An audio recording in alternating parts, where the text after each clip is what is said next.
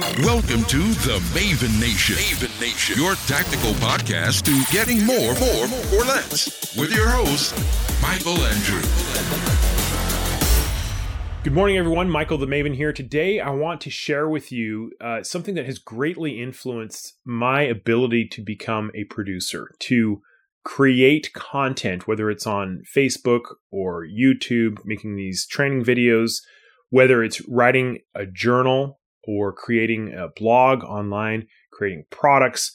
There's something behind all this, and there's a story I need to tell you about living in Russia. And I think this had a big influence on me. Was in Moscow, we would travel by subway. It's a very common way to travel. The vast majority, it seems, of the people in Moscow travel on the subway. You can really get to anywhere traveling on the subway because it's so extensive. If anybody's been to Moscow, you know what I'm talking about.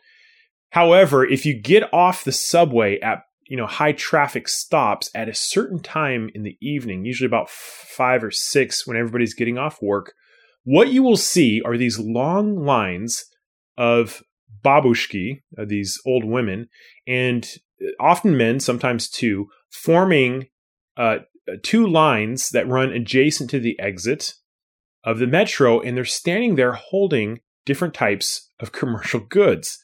It might be butter, it might be a bottle of milk, it might be sour cream. Very common to see somebody holding a dried fish. I don't know if this still goes on, but it was definitely very common. And so they're just standing there and they're holding these products.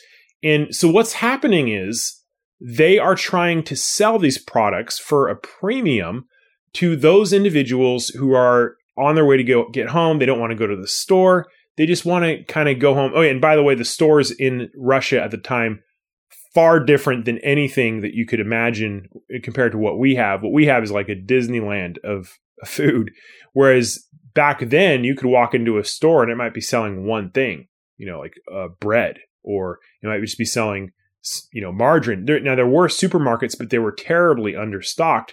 So the idea is that these enterprising individuals, they would go out somewhere, they would find a good deal on some butter, buy maybe 3 or 4 of them, and they would go stand by the metro, sell it for a slight increase than what they bought it, and they would make it, maybe $1 or $2, but that's how they could afford to eat. A lot of these people are just super poor, some of them. So I liked certain things about this in terms of the culture. It was almost not really a social thing, but it was just something that was unique to Moscow. When I went to Nizhny Novgorod, I didn't see this as much. Suffice it to say, it was just a normal thing that you would see in Moscow. And so I loved how enterprising they were. I loved how everyone was so willing to become an entrepreneur in a way and to make a profit. But there was another side of this that I didn't like. The individual was not creating something. So that, yes, they were becoming an entrepreneur, but they weren't really making something new. I would think about that a lot. I was like, in terms of a business model, would I be comfortable just buying something and reselling it? Some people are, some people aren't.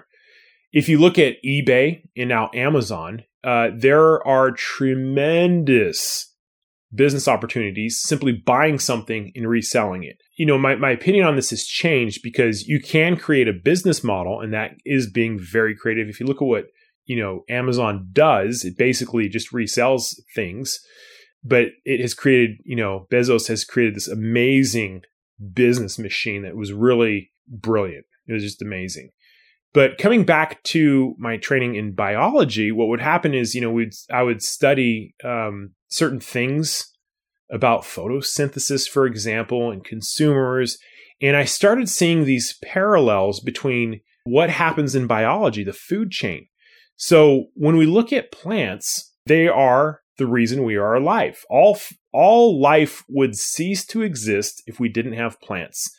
And the thing that plants have that is vastly different than animals is the ability to photosynthesize, meaning they are able to harness light energy, split water, and create this amazing process where they're able to create energy from sunlight. Okay, so that is the definition basically of a plant is something that has chloroplasts and something that can create energy from sunlight. It's really amazing. So to me, and they are referred to as producers in biology. All life starts at plants, okay? And so then you have the first consumer. It's something that eats a plant. And then you have another consumer, something that eats the first consumer. And then so you have secondary and tertiary consumers, which is basically animals eating other animals. So, and the deeper you go on this chain, the more animals that consumer has to eat in order to stay alive. But when you trace it all back, the magic happens at the plant level, the producer. So what happened was I was, studying at the University of Alabama. I was doing grad work, and I was looking at the food chain. I was preparing a lesson for my undergrads, and I realized that if you are a consumer that just basically eats something else that somebody else made, you're not creating as much. And it was a very conscious decision. And I remember I wrote it down in my idea journal, things I learned. I wrote, I am a plant in the journal. That was the entry for the day. I am a plant.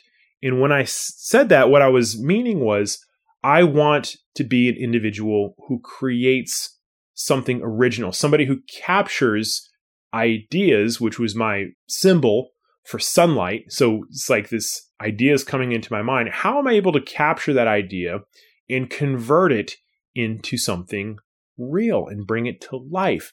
And I just kind of, from that point on, just said to myself, you know what?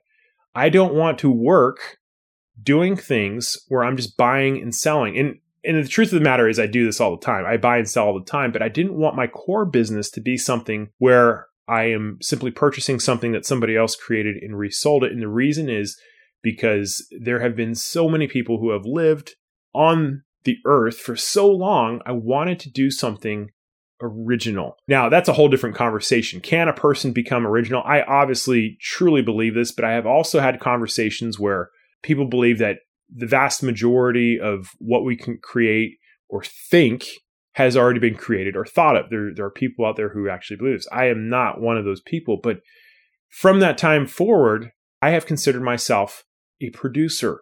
I'm going to capture inspiration that I have, and I'm going to do something with it.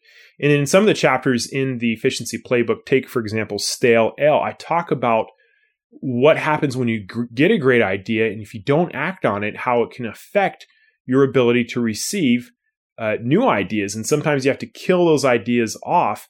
And now what happens is I probably reject 90 to 95% of the new ideas that I get, simply because I can't do them all. I just want to focus on the best 5%. So in the end, if you are an entrepreneur, even if you're buying and selling things, I believe you have to make a conscious decision to say, I am a producer. I'm going to create a new business or a new business model. And to the degree of how much of that is capturing inspiration and putting it to real life work is up to you.